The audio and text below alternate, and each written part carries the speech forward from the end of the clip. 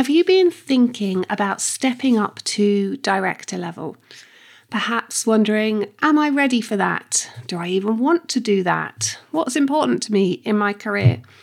If that's you, or if you're ambitious and long-term want to reach director level, then this episode is going to be super insightful for you. Welcome to the Influence and Impact podcast for female leaders. My name's Carla Miller, and I'm a leadership coach who helps female leaders to tackle self-doubt, become brilliant at influencing, and make more impact at work. I've created this podcast to help you to become a more inspiring and impactful leader. And I want to become the leadership BFF you didn't know you were missing until now. We're looking at how do you prepare for and how do you successfully step into a director role. And the format of today's episode is not me teaching you, but one of our listeners reached out and she has just spent a year or so at director level, promoted internally as maternity cover, and she really wanted to share her experiences, her learnings and her lessons, and I think you're going to absolutely love hearing from her. So my guest today is Gabi Field. Gabi was the Director of Fundraising and Comms at Refuge, leading the income generation and communication functions to support women and their children experiencing domestic abuse. She's worked in the charity sector for 10 years, starting as a community fundraiser in a local charity and working across large and medium charities. And whilst her background is in charity sector and fundraising, the insights that she shares in the conversation that we have today will be relevant whatever sector you are based in. Gabi has a real passion for people, their development and their uniqueness that they bring to a team. She is really passionate about leadership. She embodies growth mindset, and I felt really inspired spending this time talking to her. So we covered topics like how did she decide whether to apply for the opportunity when it came up? What concerns did she have beforehand? How, if at all, did imposter feelings come up for her? And then we talk about her experience of being in the role and what surprised her and what lessons she learned and what she has gone on to do at the end of that maternity cover. She's going to share some things that she wished she'd known at the beginning, and she's just beautifully open and honest about her experience. So I think you're going to really, really enjoy this episode. Now, I also want to signpost you to some other episodes where I have done more teaching if this is something that you're interested in. So there's actually 5 relevant episodes, and we'll put the links in the show notes. But there's episode 60, which is about moving from specialist to generalist, which is something that Gabi and I talk about in the episode. That idea of moving from that point where you know all the answers and you know more than the team that you're managing, to a generalist where you're managing people who know more about their areas than you do, and how you adapt your leadership style and your expectations of yourself and others and communication style accordingly. Then there's episode 41, where I share what I wish I'd known about managing and leading a lot earlier than I actually learned it, and there's some fantastic lessons in there. In episode 37, we talk about how to start a new job well. In episode 35, we talk about when you're promoted above your peers. And it sounds like Gabi handled that beautifully and had a lot of support from the people who were formerly her peers and then became her peers again after the maternity cover. And then finally, episode 30 talks about stepping up to that next level of leadership and some of the lessons I learned and I've learned from coaching and recruiting lots of people moving up to the next level. So in that episode, I talk a lot about the mindset shifts that you need to make when you're moving to that next level of leadership, whatever level that might be. Now, what's been going on over here? Well, confession, I wasn't actually going to bring this episode out this week. In my mind, I was going to do this fantastic episode all about influencing, which would lead nicely into our Influence for Success workshop that's coming up on the 5th of July. But the time I had set aside to do that was the time that my little boy managed to have quite a serious head injury at after school club yesterday. So instead, I was dashing down the road to after school club, waiting for the ambulance to arrive. They arrived fantastically quickly, which is quite surprising given we're in the middle of nowhere in Cumbria, and it wasn't a life or death situation. They were there within 15-20 minutes. I'm incredibly grateful to them. And then a trip to urgent care to get his head glued. Luckily, despite the vast amounts of blood, it actually wasn't that severe a wound, and he was just a bit shaken and shocked, as was I. So when we got home, he watched a bit of Bluey to calm down his nervous system, and when he'd gone to bed, I ate a bit of chocolate and watched a bit of Ted Lasso to calm down my nervous system. Anyway, all fine, but it does mean that I haven't got this fantastic episode on influence for you because I'm now heading off to London. I've been invited to a fantastic event with some brilliant female speakers, people at the top of their field in various sectors, within industry and within the public sector. So I will have some lessons and insights from that for you in a future episode. I have not been down to London for work for ages. I'm looking forward to catching up with a friend. I'm looking forward to networking. A little bit nervous about networking, and learning and just having a change of scene from beautiful Cumbria. But sometimes you need to leave your little cocoon, don't you? So what I will do though is flag, please, if you are interested in getting better at influencing upwards and sideways, if you want to get your voice heard when you speak, if you want people to value you and your team more often, if you have to manage complex stakeholder relationships or deal with senior stakeholders, whether they're internal or external, if you want to speak the language of senior stakeholders and have some hacks about how you present to them really effectively, then the Influence for Success workshop is for you. Effectively, it's an influencing upwards and sideways workshop, but we appreciate that might be a little bit tricky to put in front of your boss. So instead, we've called it Influence for Success. We would encourage you absolutely to ask your organisation to pay for this. We've tried to keep it relatively low cost. And if you go to my website, you can find it, or you can just go to carlamillertraining.com/influence for success. I would love to see some of you on that course. Also, which reminds me, someone has signed up for that course who sent me a fantastic message on a day when I was having a really bad day, actually. And she sent a message to say she just wanted to thank me for the podcast. She had listened to the podcast and it had helped her in a really tricky situation. And then later that day, she'd been talking to another colleague, and that colleague was worried about having a conversation with a senior stakeholder.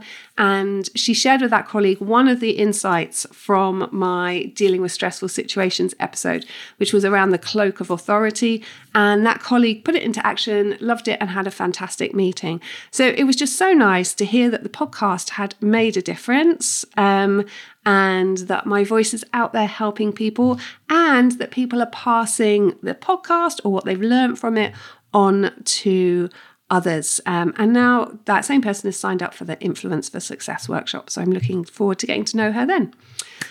Okay, let's roll the episode with Gabi.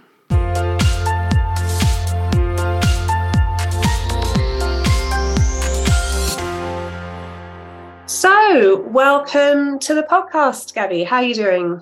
I'm good, thank you. I'm really pleased that the sun is still shining and I feel like we've finally stepped into summer this weekend. I know. I'm already starting to get sad about when it's going to disappear, to be honest. Me too. Yesterday, I was having a conversation with my mum and she was like, oh, this month it's the longest day. And I was like, Mum, don't tell me that yet. I want to keep the sunlight for as long as possible. I'm exactly the same. So let's start by telling our listeners a little bit about, first of all, why did you decide that you wanted to come on a podcast and talk about your experiences? Let's start there. Yeah, so I've been the director of fundraising and comms at Refuge, doing a maternity cover for the last year, and it has been the first role that I've stepped up into our director And it has been an incredible journey. And I don't think I realized how many people have been speaking to me and asking me about what it was like, what had I learned, what could they learn, particularly people that are looking to take that step up into a senior leadership role. And I think because people were asking me that, I was a bit like, well, there's loads I can share and talk about. And actually, if that helps other people, then great. So I follow you, Carla, and listen to your podcast. And I thought, actually, this is a great audience to be able to come and share my insight, my learnings. And yeah, if it helps somebody else to get their next director role, then fantastic.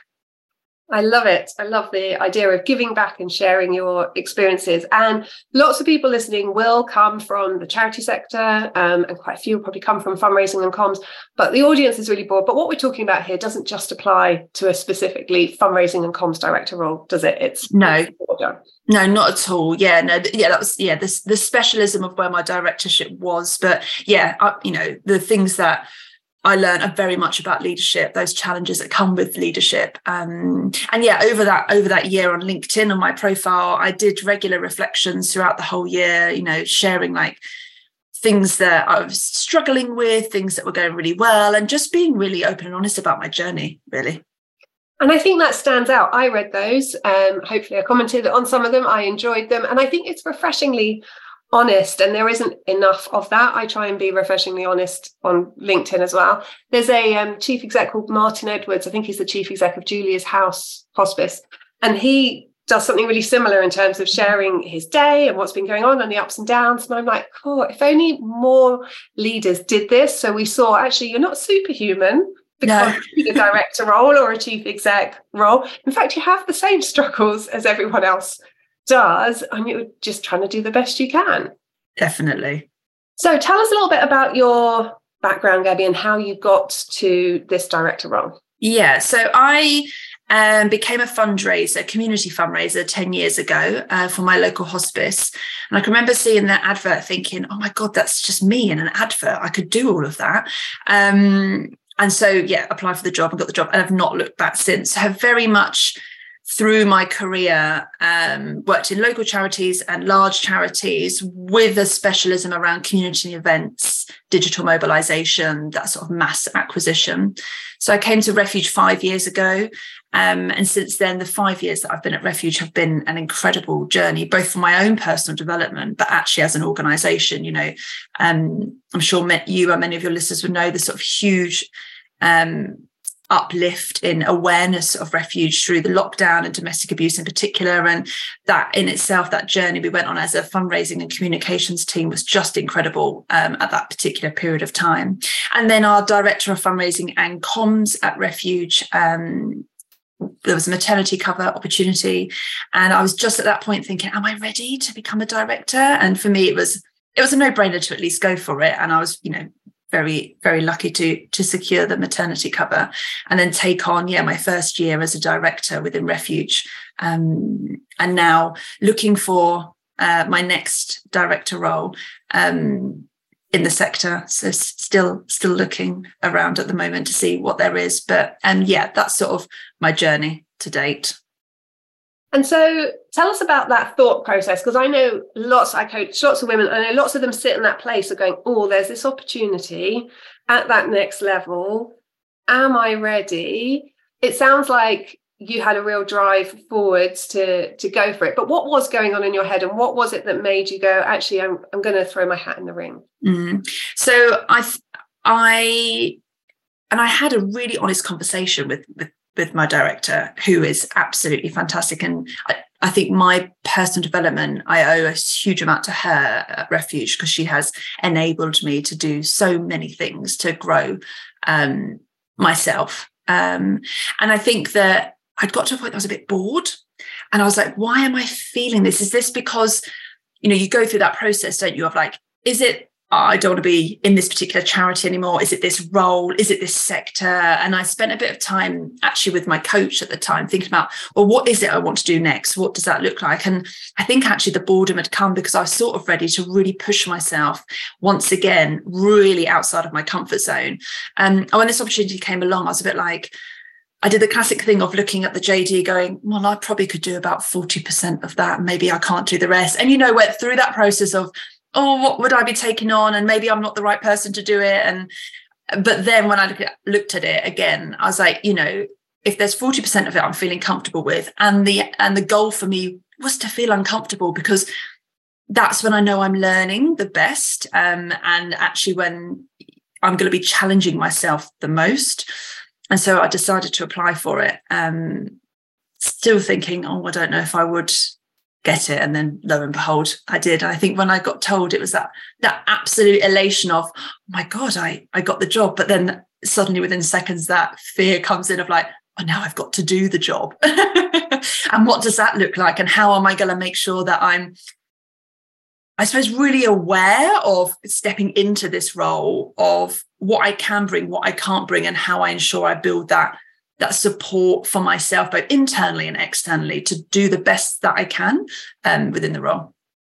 I love that you've thought all of that through. What support did you need, and what support did you find most helpful? Yeah, so my CEO, Ruth Davison, was absolutely fantastic. And Louise, before she went on maternity cover, our director of fundraising and comms, and we had a conversation about what support I needed internally, what support I needed from Ruth, what did that look like? But also, I suppose, the recognition that I was going from being a peer to managing my peers. And we spent a bit of time thinking about that. And then again, that external support. So I secured myself 3 mentors. Not that I had an ambition to secure 3, but Louise asked a few people and everyone said yes, they were willing to help. And I thought, well, I'll have all 3. Why not? But again, had very different roles with each of my mentors. So one of my mentors is very much that person that when you're having that day when you think, why did I take this job on? And I just need to have that, a bit of a vent, a bit of a space to be held so I can just process what's happened in particular scenarios. My other 2 mentors were a little bit different. One was very much around me and the role as director of fundraising comms and going and problem solving different things I was going through. And the other was very much about my leadership style. So each had a very different purpose. And again, met them sort of, I had one session with one of them at least every 6 weeks. So I think having that external support was really important, because sometimes when you're internal and you've got that support, you're just trying to deliver on the day-to-day, as well as having those conversations with my peers, my other senior leadership team members, but also, our CEO as well. Getting that, sometimes having an external perspective is really helpful. So that's definitely what I sort of put in place. And just that sort of, I think with myself, I spent a bit of time really thinking about how I was going to approach the role. And I very much thought I need to be the person that asks all the questions, because that's the only way I'm going to learn quickly. And we've just started the new financial year. I was stepping into a senior leadership team that were, it was a group of our senior leadership team at that point were all women, hugely successful women in their specialisms in their area, 10 years plus being directors. And there I am stepping in, as my first director role. So I really knew that I had to establish myself, my confidence quickly, and sort of build that trust in that group. But I knew that I had to ask all the questions and not be the person who leaves a meeting going, oh yeah, no, I know the answer to that, and leave and go, oh, I really don't know the answer to that. Like, oh, I was going to ask all the questions, or which I did. I think it is this myth, isn't it, that leaders should have all the answers. And I always say, no, actually, leaders need to be the ones that are great at asking questions. So it's fantastic that you went in and did that. And we don't build trust at all if we fake it. I hate the fake it till you make it phrase. I'd much rather say, I don't know, that's a great question, or tell me more about what I need to understand here. So it's fantastic that you went in like that. Were you experiencing any imposter feelings sitting in that? Oh, yeah, constant. Yes, definitely. I think because I was because I knew this was going to be a learning opportunity, I think because it had a time frame on it, I knew I was only going to be doing it for 12 months. I was very much thinking about what is it I want to achieve in those 12 months? And I was like, this opportunity may not come, it may be that I may not be able to stay as director if our permanent director was coming back from maternity leave. So I was like, actually, I'm going to take this opportunity and learn as much as I can. And so the imposter syndrome, I would say, was there throughout. I would say it was more intense to begin with when, I'm trying to reestablish myself in my peer group and having one-to-ones. And again, just having really honest conversations to say, okay, I'm now your manager. Let's have a conversation about this. What do you need from me? What do I need from you? What's important about how we work together? And I think that really helped reestablish those boundaries for that period of time. And actually my heads of my management team I worked really well with over that year. And then within my peer group, I can remember a couple of weeks into being the director, we'd been doing some leadership. We had a leadership program at Refuge for our senior management team and our senior leadership team. And I'd obviously been part of the senior management team cohort. And so this was the first time I'd shifted into the senior leadership team. And the session was about giving feedback. And we had to give feedback, both something really positive, but also some constructive feedback to each of our peers.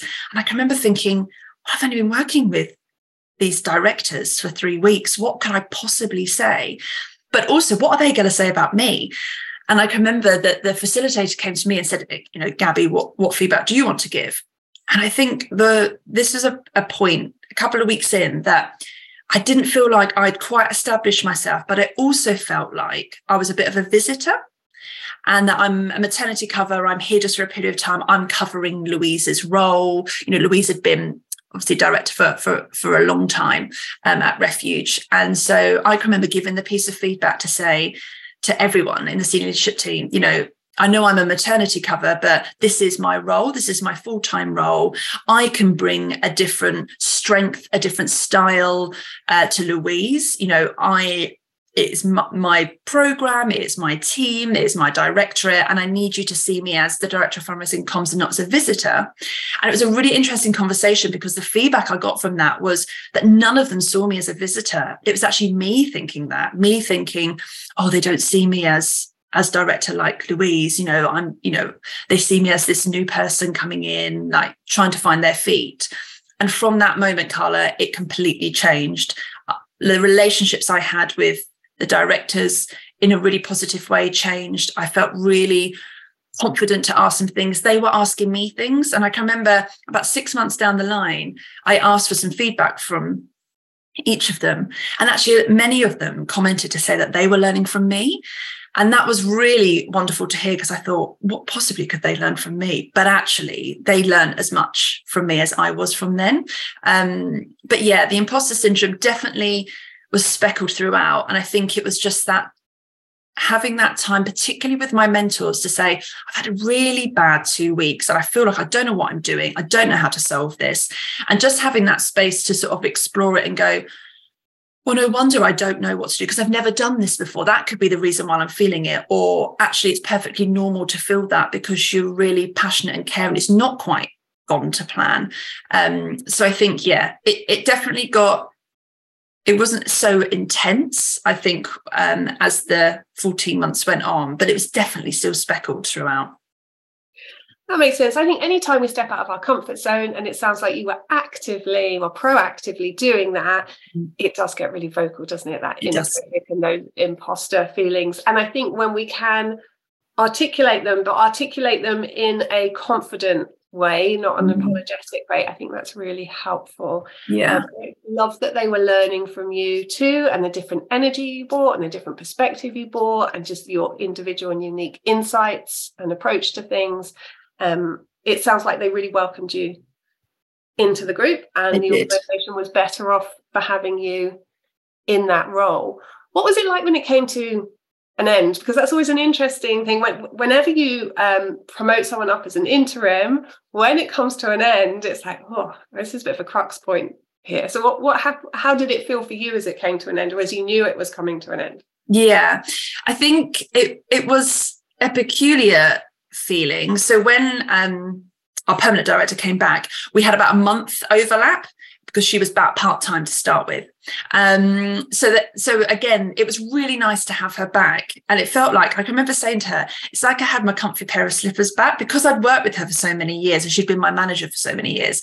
It was quite nice to have her back and sort of, I suppose, start to hand over some things. when I stepped into the director role, we actually temporarily shifted some of the structure underneath and sort of absorbed my team into others. So my role hadn't actually been, my substantive role hadn't actually been there. So when one of our heads of actually went on maternity leave in February, it was agreed that for now, until the structure was re-looked at by Louise on her return, that I'd step into that role. So I was sort of going into another temporary role. So that in itself was, I suppose, a bit odd, because I wasn't going back into, I'm back now as head of community and events. Here's my team. Here's what it was, a year. I've been gone a year, but not gone, but gone from this team. It was stepping into something different. But then I was managing different teams. I was doing different things. So it felt like the continuity of doing something different has actually continued, because I've been leading on some key projects that I think if I'd gone back into my substantive role, I wouldn't necessarily have been leading on, I would have been part of. So it has felt like I'm still learning. I think it wasn't until a couple of weeks after Louise was back full time that I wasn't at senior leadership team meeting every week. That was like, oh, I'm not there anymore. But actually, I still have brilliant working relationship with the directors. They still come and ask me advice for things. And so that's great. I've been accepted back into my peer group wonderfully. Like they've given some wonderful feedback to me as well about being their manager for the year. But yeah, I think the reality is, and the CEO and the senior leadership team, we did a lot of conversations around what they could do to ultimately to keep me, and what did I want to do next, and what did that look like as part of my personal development. And the reality is I want to remain as a director, and they can't offer me that. And I think for me, 5 years at Refuge, I stepped in as a manager level. I'm leaving as a director. And in that time, we've tripled our income. We've like tenfold our supporters. What we've achieved at Refuge, particularly what I've achieved at Refuge, is so amazing that it sort of felt like it was a nice time to close the chapter as well, even though it's extremely sad, of course, to be leaving an organisation that has been part of my life for 5 years. But it felt like I really wanted to leave on a high. And so, yeah, I think it has been difficult, but I think because I've been doing new different things in this sort of interim role, it has still felt quite new. Yeah, I get that. And then I absolutely want to go back and explore what it was like actually being a director. But whilst we're talking about what's going on for you now, so what have you been doing? How's it been going since you made that decision that you were looking for another director role? Yeah, so I suppose I was, the beauty of having those conversations internally at Refuge is, I said, I am going to start looking for another job, and I could have those conversations with our CEO, and who was hugely supportive and said, it is a huge loss for us if we lose you, but your personal development, we want you to continue to be a director and give all that, that you do as a leader in the sector. So I've been applying for jobs and interviewing, which, Carla, in itself is like a full-time job. And I think when I first started and applied for my first job and got an interview at director level, so I suppose it's important to say at this point, this is the first time I'm externally applying for a job, because obviously the director role was, I was an internal candidate. And I can remember going for the interview, and I got to the final two and I didn't get it. And I thought, okay, that's okay. I'll learn from this. It's the first one I've done externally. I don't think I realised the sort of journey I would go on. So 4 months I've been applying for roles. There's been 8 roles that I've applied for.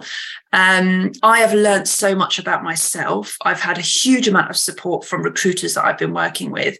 But it's really given me insight into the fact that in itself is a journey and has taught me so much. I think there were definitely times in that period, when you're constantly applying for jobs. I was very, very lucky in all those scenarios. I was getting interviews and I was getting to the final count, whether that be final 2 or final 3. And there were different reasons why I wasn't getting the job. Some of the feedback I got was that other candidates had been a director for longer, and that's what they were looking for. Others, it was, that another candidate had been in that particular sector of charity before. But actually the feedback I really got was that if they had 2 jobs, they would offer 2 jobs at this point, because, the the pool of candidates was really strong. And I think something that one of the recruiters shared with me, which was really important, I think, because there was a period where I was like, should I even be applying for director roles? Is this having 14 months behind me actually not working to my favor? And I fell into that sort of real negative pit, I suppose, of doubt in myself. And then when the recruiter said, some of the, obviously did not share who, but, I was up against directors who have been directors for 10 years. I was knocking people off that top spot. And I think just to hear that, and also to hear as well that other directors who are applying for roles, they're 4 or 5 posts down the line and not getting them as well for all sorts of different reasons. It just really played out that actually the landscape is very, very different at the minute. And I just need to persevere, and I just need to keep putting my name out there. So I have now secured a job, which is great, which I'm due to start shortly, going through obviously process at the moment before I can share that information. But I think what I didn't appreciate was when I first started, I definitely think I was like, oh, I'm going to apply for this role, and I'm sure I'm going to get one in the first 2. Not that it was going to be this 4-5 month period of time where I was, again, there's only so many jobs you can apply for at once, because it's so, I've done 16 individual interviews in that period of time, of which each one you prepare for, whether it be a presentation, whether you're learning about the organization, whether you're practicing your questions and answers. It's a lot of time you put in, but I think I just held on to the fact that I knew that something would come along and the right fit would be there for both myself and for that organization, because it's just as important. So yeah.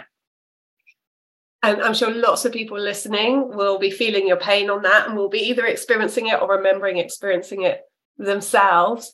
I like to think that jobs are a little bit like dating, in that you end up with the job you're meant to have. Not necessarily that that's going to be your dream job, but perhaps it will teach you the lessons.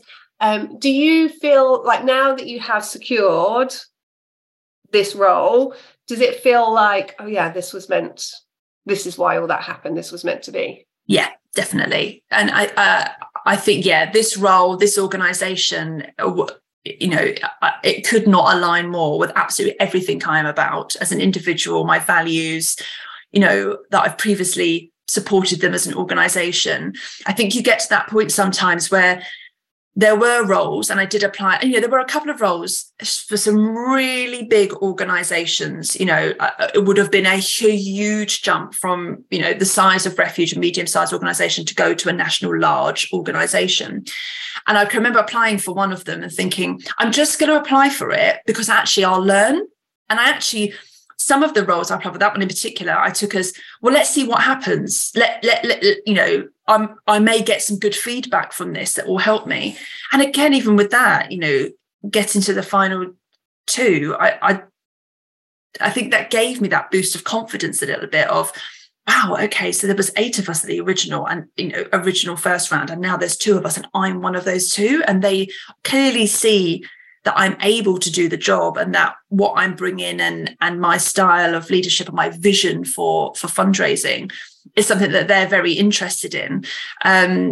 So yeah, I think some of those roles, when I look back now, I'm like, would I've really been happy there? As in, not happy because the organization, anything to do with the organization, but cause related. I am very much looking for a role that I can stay in for a period of time to really, I suppose, broaden my skill set as a director. But on hindsight, some of those interviews, you get the no, and it's that feeling when, you get that feeling in your stomach, you think, oh God, I've got to start all over again. That is definitely what I felt. And I can remember getting the call for the role that I've secured. And I could, as soon as the phone started ringing, my whole body went into, and my head went into that, here we go, it's another no, as if I was prepared for the no. And when they said yes, I don't think I could quite believe it. And they were saying yes. I wanted to say, can you just repeat that? Did you actually saying yes? I've actually got the job that I wanted. But yeah, I think sometimes that panic sets in of, well, I need to get a job. I want a job. I want a director role. Let's just go for this one. But I learned so much about so many different organizations, some of them that, some organizations that I'd never actually heard of, and some that I have, and I've learned a lot and actually made some great connections along the way. Some of those CEOs that interviewed me, I'm connected with on LinkedIn, and, I can learn a lot from. And I think when you get that no, it can really impact your confidence and how you feel, especially for your next interview, but also for future. There's a whole cohort of charities I've just been interviewed for. People now know who I am.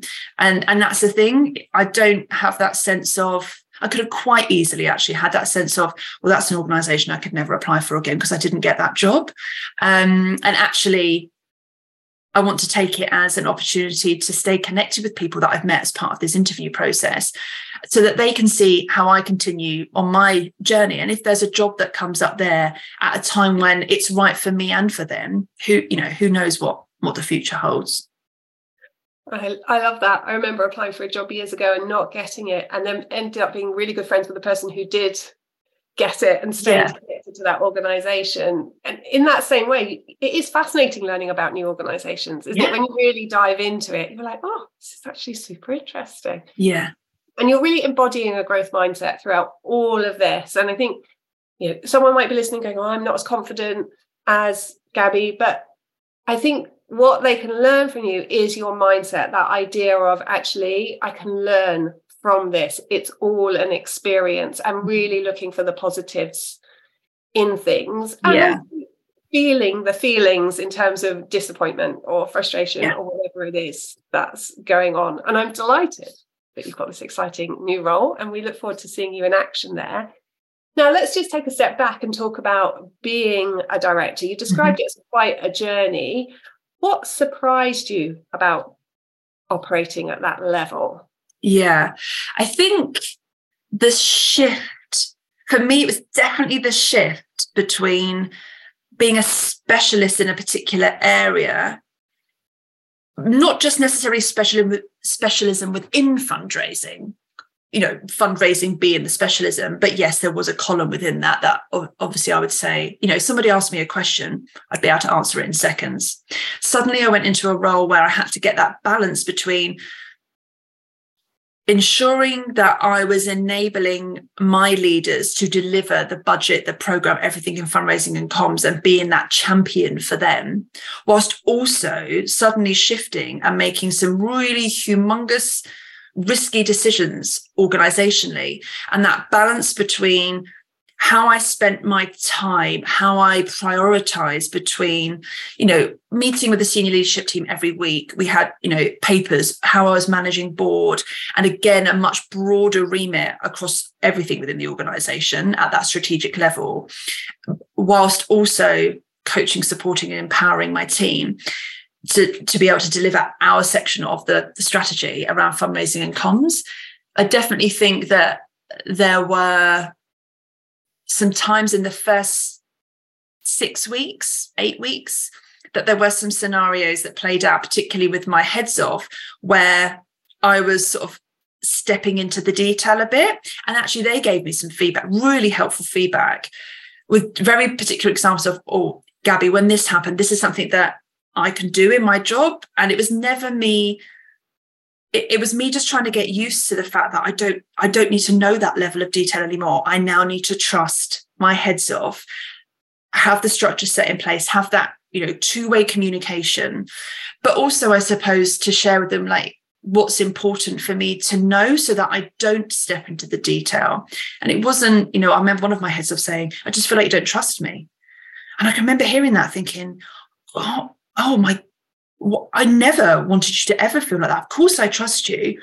And it was actually on me, and me needing to work on the fact that I needed to just change how I was getting that information. I'd go to the team, ask my team, where are we at with this? Where are we at with that? But actually it was a very different set of questions and information I needed, particularly then when my CEO is asking me information about things.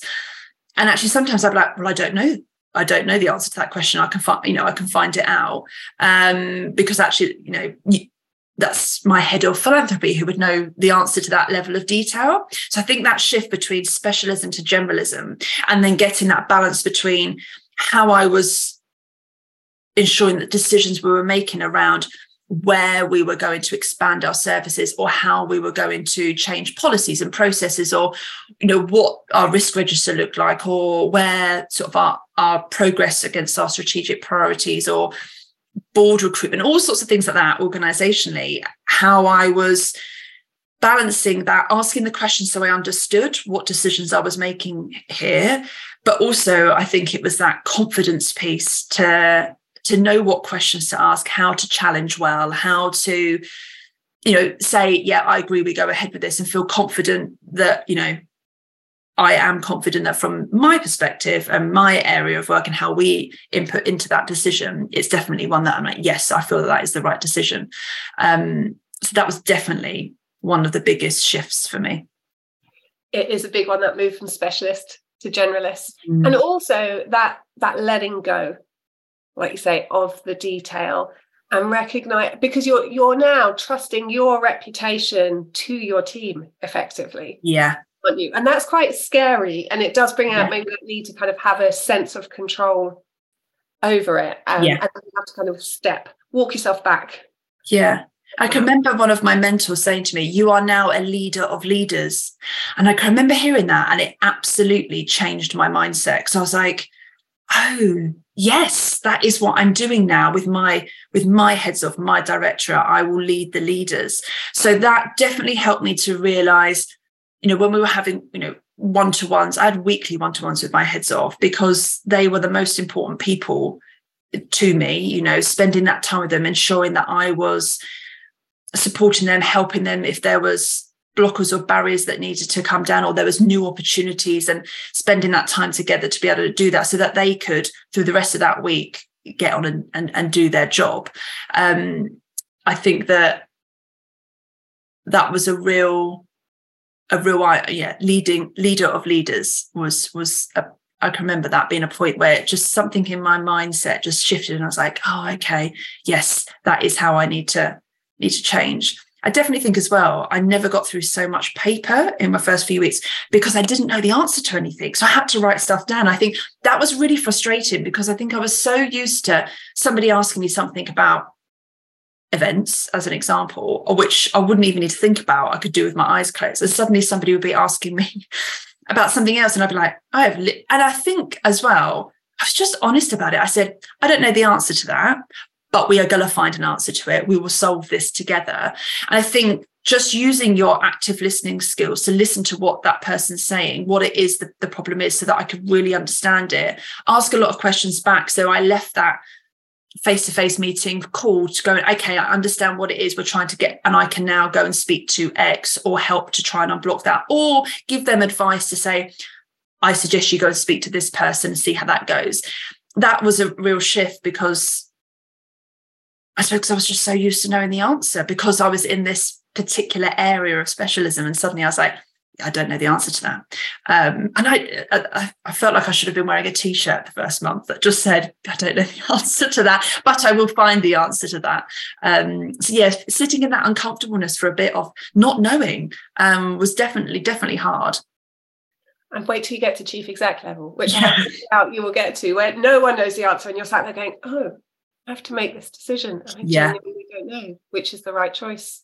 Right now, it totally freaked me out, because I was like, oh, I don't have the information to make. And I think that's why having that network of mentors that I spoke about earlier was really important too, because I can remember speaking to one of them and saying, this week I have, of the 150 questions I've been asked, I've known the answer to like 10.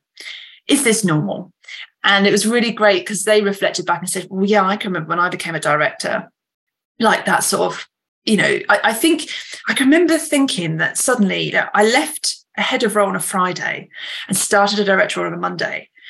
And I can remember starting on the Monday and thinking, it's like there's this expectation that I've just like somehow shifted complete mindset, know exactly how to be a director. I've got my JD. I know what the year plan is. We know what the budgets are. I know Refuge because I've been there for 4 years. So I'll just know it.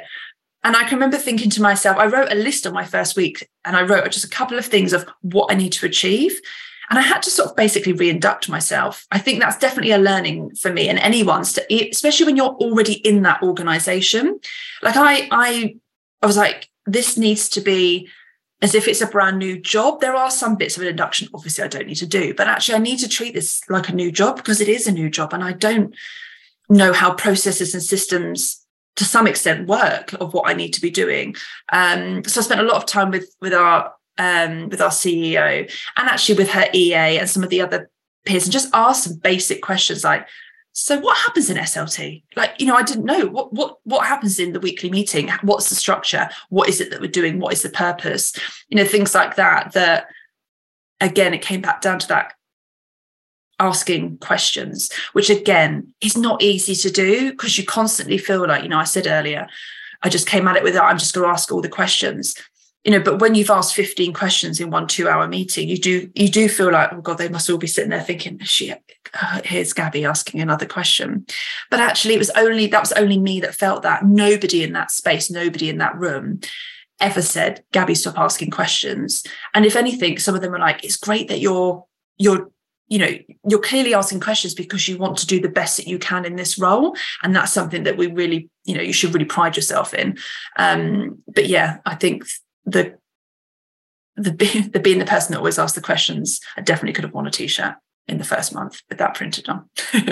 One of the things I found about being director is that thinking organisationally rather than thinking about what's best for your team, which is where you instinctively go. Did you find yourself in any situation where you were like, okay, organisationally, the right decision is A. What would be best for my team is B, but I'm going to have to go for A because that is my job. Now, how did that feel? Yeah, we had a scenario actually in the last year in particular around this, which was really challenging. Well, I say challenge. Well, it was challenging, I suppose, with those different decision-making hats on. It was about taking out about a piece of funding, a multi-year partnership, one of the biggest we would have ever had at Refuge, with an organisation that did not necessarily align to our values. So from my team, it's like, this is a £3 million partnership that would 3 years, it would absolutely transform a piece of work that, within our refuges, it was an incredible opportunity, that the team had spent a couple of years really building this partnership from an emergency donation they had given us in COVID. And then when it came to the senior leadership team and the team came and presented the opportunity and we spoke about it, there were huge amounts of questions, concerns and risks around where this particular funder gets their funding, how that aligns with a feminist organisation, how that aligns with our values, particularly around the sort of anti-racism and inclusion part of the work that we really champion. And so there was a sort of very different process that then happened for the fundraising team where they engaged with all sorts of different internal key stakeholders, particularly within our employee network groups, as well as our survivor engagement panel as well, and sort of got them involved and asked them questions. And actually the decision was made, of which I do agree with, at that senior leadership team level, that we decided to not go for the funding because actually risk-wise and reputational and actually who we are as an organisation outweighed the income we would get from it. And that was a really interesting time because I was really torn. The fundraiser for me was like, this is an amazing opportunity, and could see my team saying that and how I was supporting and working with them as we went through that process and, getting them involved, because there's nothing, the amount of work that they put into it, but actually we took it as a huge learning, and that team in the next team meeting actually fed that back as something that they learned. It never landed as, oh, this was a process we went through, we didn't get it, the decision was made. It was never, this, at the time, my trust manager, who's not with us anymore at Refuge, she said, this has been an amazing opportunity. Like, I have learned so much, engaged with so many people, and then we had to call the funder, and speak to them and say that you're not going to be accepting, this proposal, this opportunity. And, I think that was a great example of how I made that decision as organisationally what was right for us, not just within our specialism within fundraising and comms. But yeah, I think that split and decision making between the two is a constant thing. I definitely would say that in a week I would spend more of my time understanding more things organizationally than actually sometimes in my own team, because within my own team, we knew what the business plans were, we knew what the budgets were. We had a process set up of how I met with my heads of, how we communicated, the team meetings, how we were delivering on things. So again, I felt very confident in the fact that actually, if I'm asked a question about what's going on in my team, I could answer that relatively well, and actually spending more of my time understanding much more across the organization. So when I'm asked, we want to go for, there's a service up for tender, it's a new area for us, how I'm asking questions and making those decisions, and actually how fundraising and communications can support that.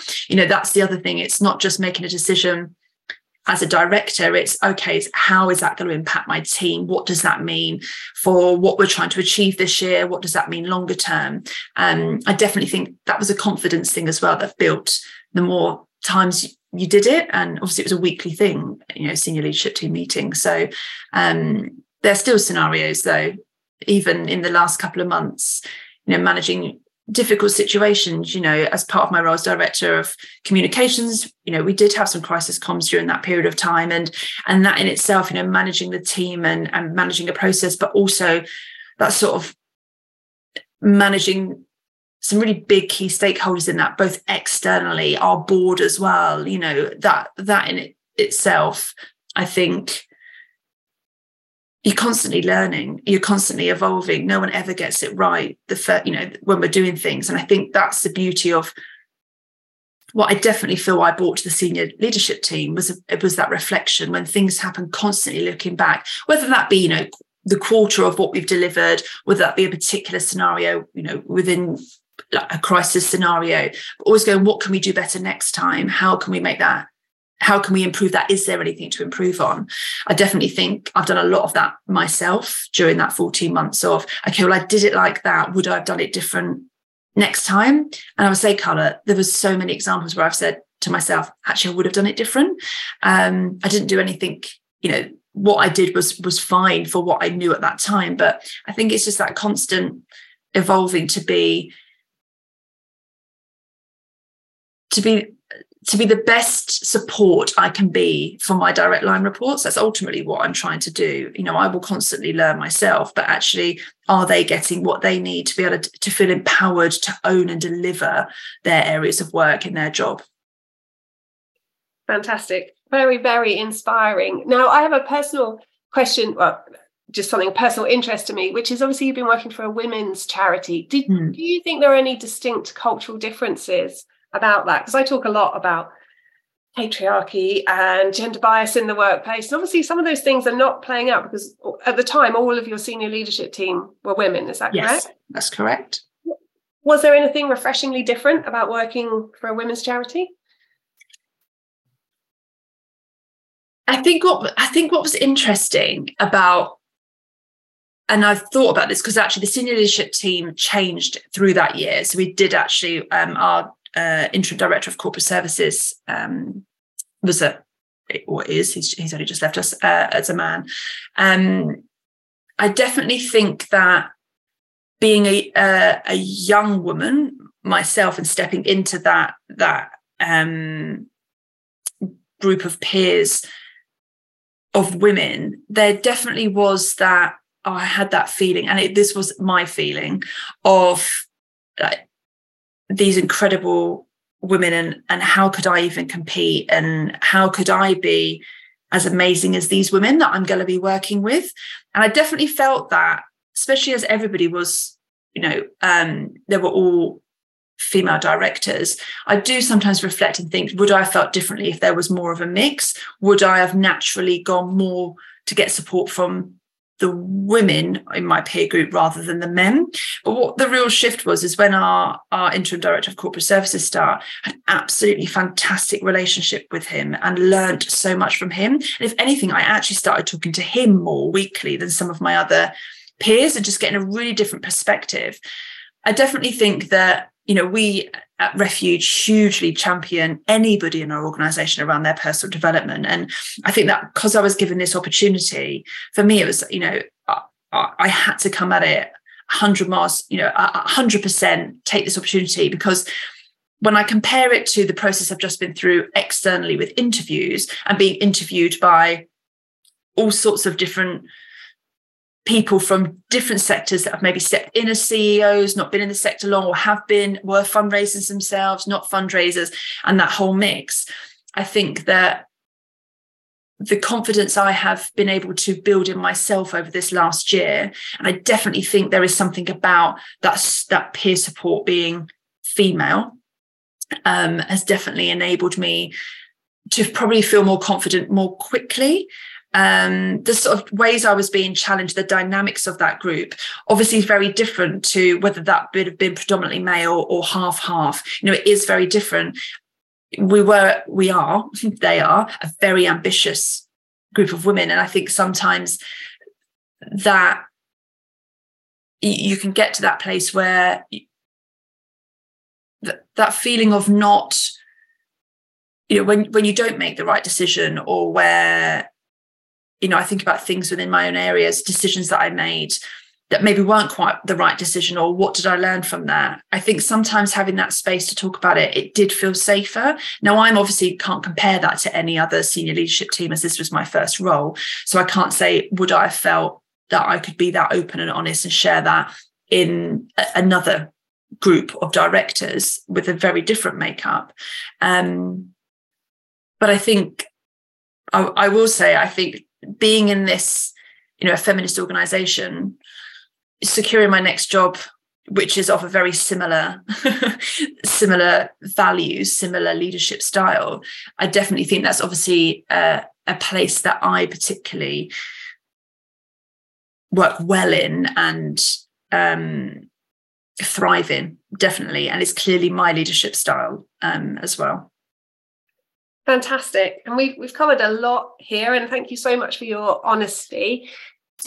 To finish it off, it would be great to just think about, I know there's so many things, but one thing that you wish you had known when you first stepped into that role, a piece of advice maybe for someone else who's stepping into their first director role.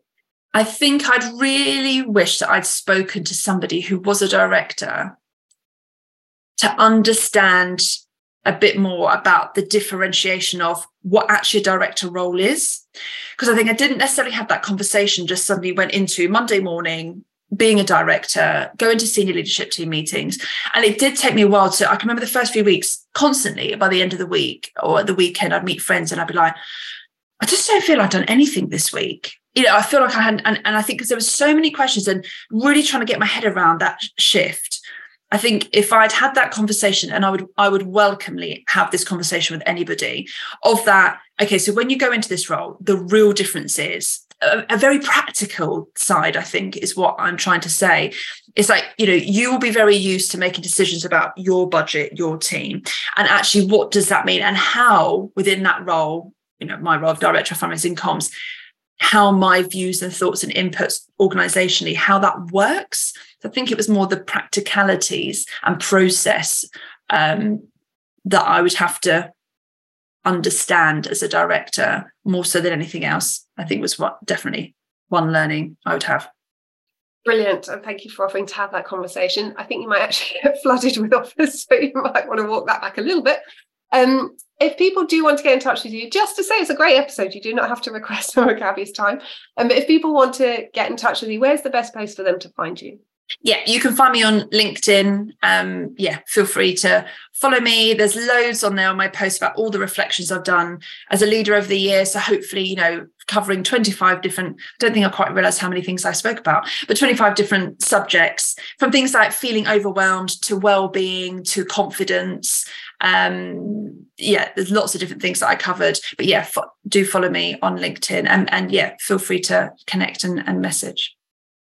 Definitely. I definitely have a read of those posts. I really enjoyed reading them. Gabi, thank you so much for sharing your insights. And when we were chatting before we started recording, you said something really powerful to me, which was, I think I was put on this earth to do good. And I absolutely love that. Really, really resonates with me as well. And I think you've done a lot of good in taking the time, initiating this episode and being so honest with your insights. So a big thank you from me, but also from everybody listening. Thank you, Carla. Thank you for the opportunity. It's been wonderful talking to you this morning.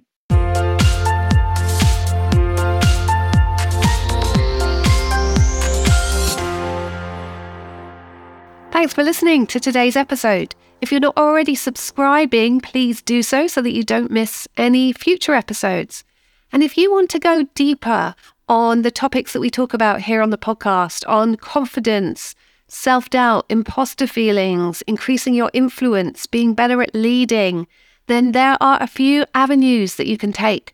The simplest is to get yourself a copy of my book, Closing the Influence Gap. If you love this podcast, it is crazy if you don't already own that book, because it's got so much of the content from the podcast in a really accessible way and so many practical tools and strategies. It's basically a practical guide for women leaders who want to be heard in the workplace. You can grab a copy in any bookstore. Now, we also run a couple of open programs. We run them once or twice a year each. There is Be Bolder, our 4-week confidence and assertiveness course, which is suitable for women at any level. And then there's also Influence and Impact, which is our women's leadership development program. That's a 3-month small group cohort working closely with me. And then my team and I also work in-house in organizations. Sometimes that's working with women leaders, whether that's running a whole women's leadership program or running one of our really popular masterclasses for women leaders. Sometimes it's working with early to mid-career women, where we're often sharing our Be Bolder confidence and assertiveness program. We also offer gender-neutral versions of that, which are becoming increasingly popular because women aren't the only people experiencing confidence challenges. And then finally, we do work with allyship and supporting men to help bring about gender equity in the workplace as well. So if you are heading up a team or a department, or within your organization, you're responsible for the people function or L&D, and would like to have a chat about how we can work together, I would absolutely love that. And you can go to my website and book a call. Or if it's simpler, head on over to LinkedIn, let's connect and let's chat there. I would love to take working with you to the next level and help you to become an organisation that retains and develops and supports the talented women that work for you.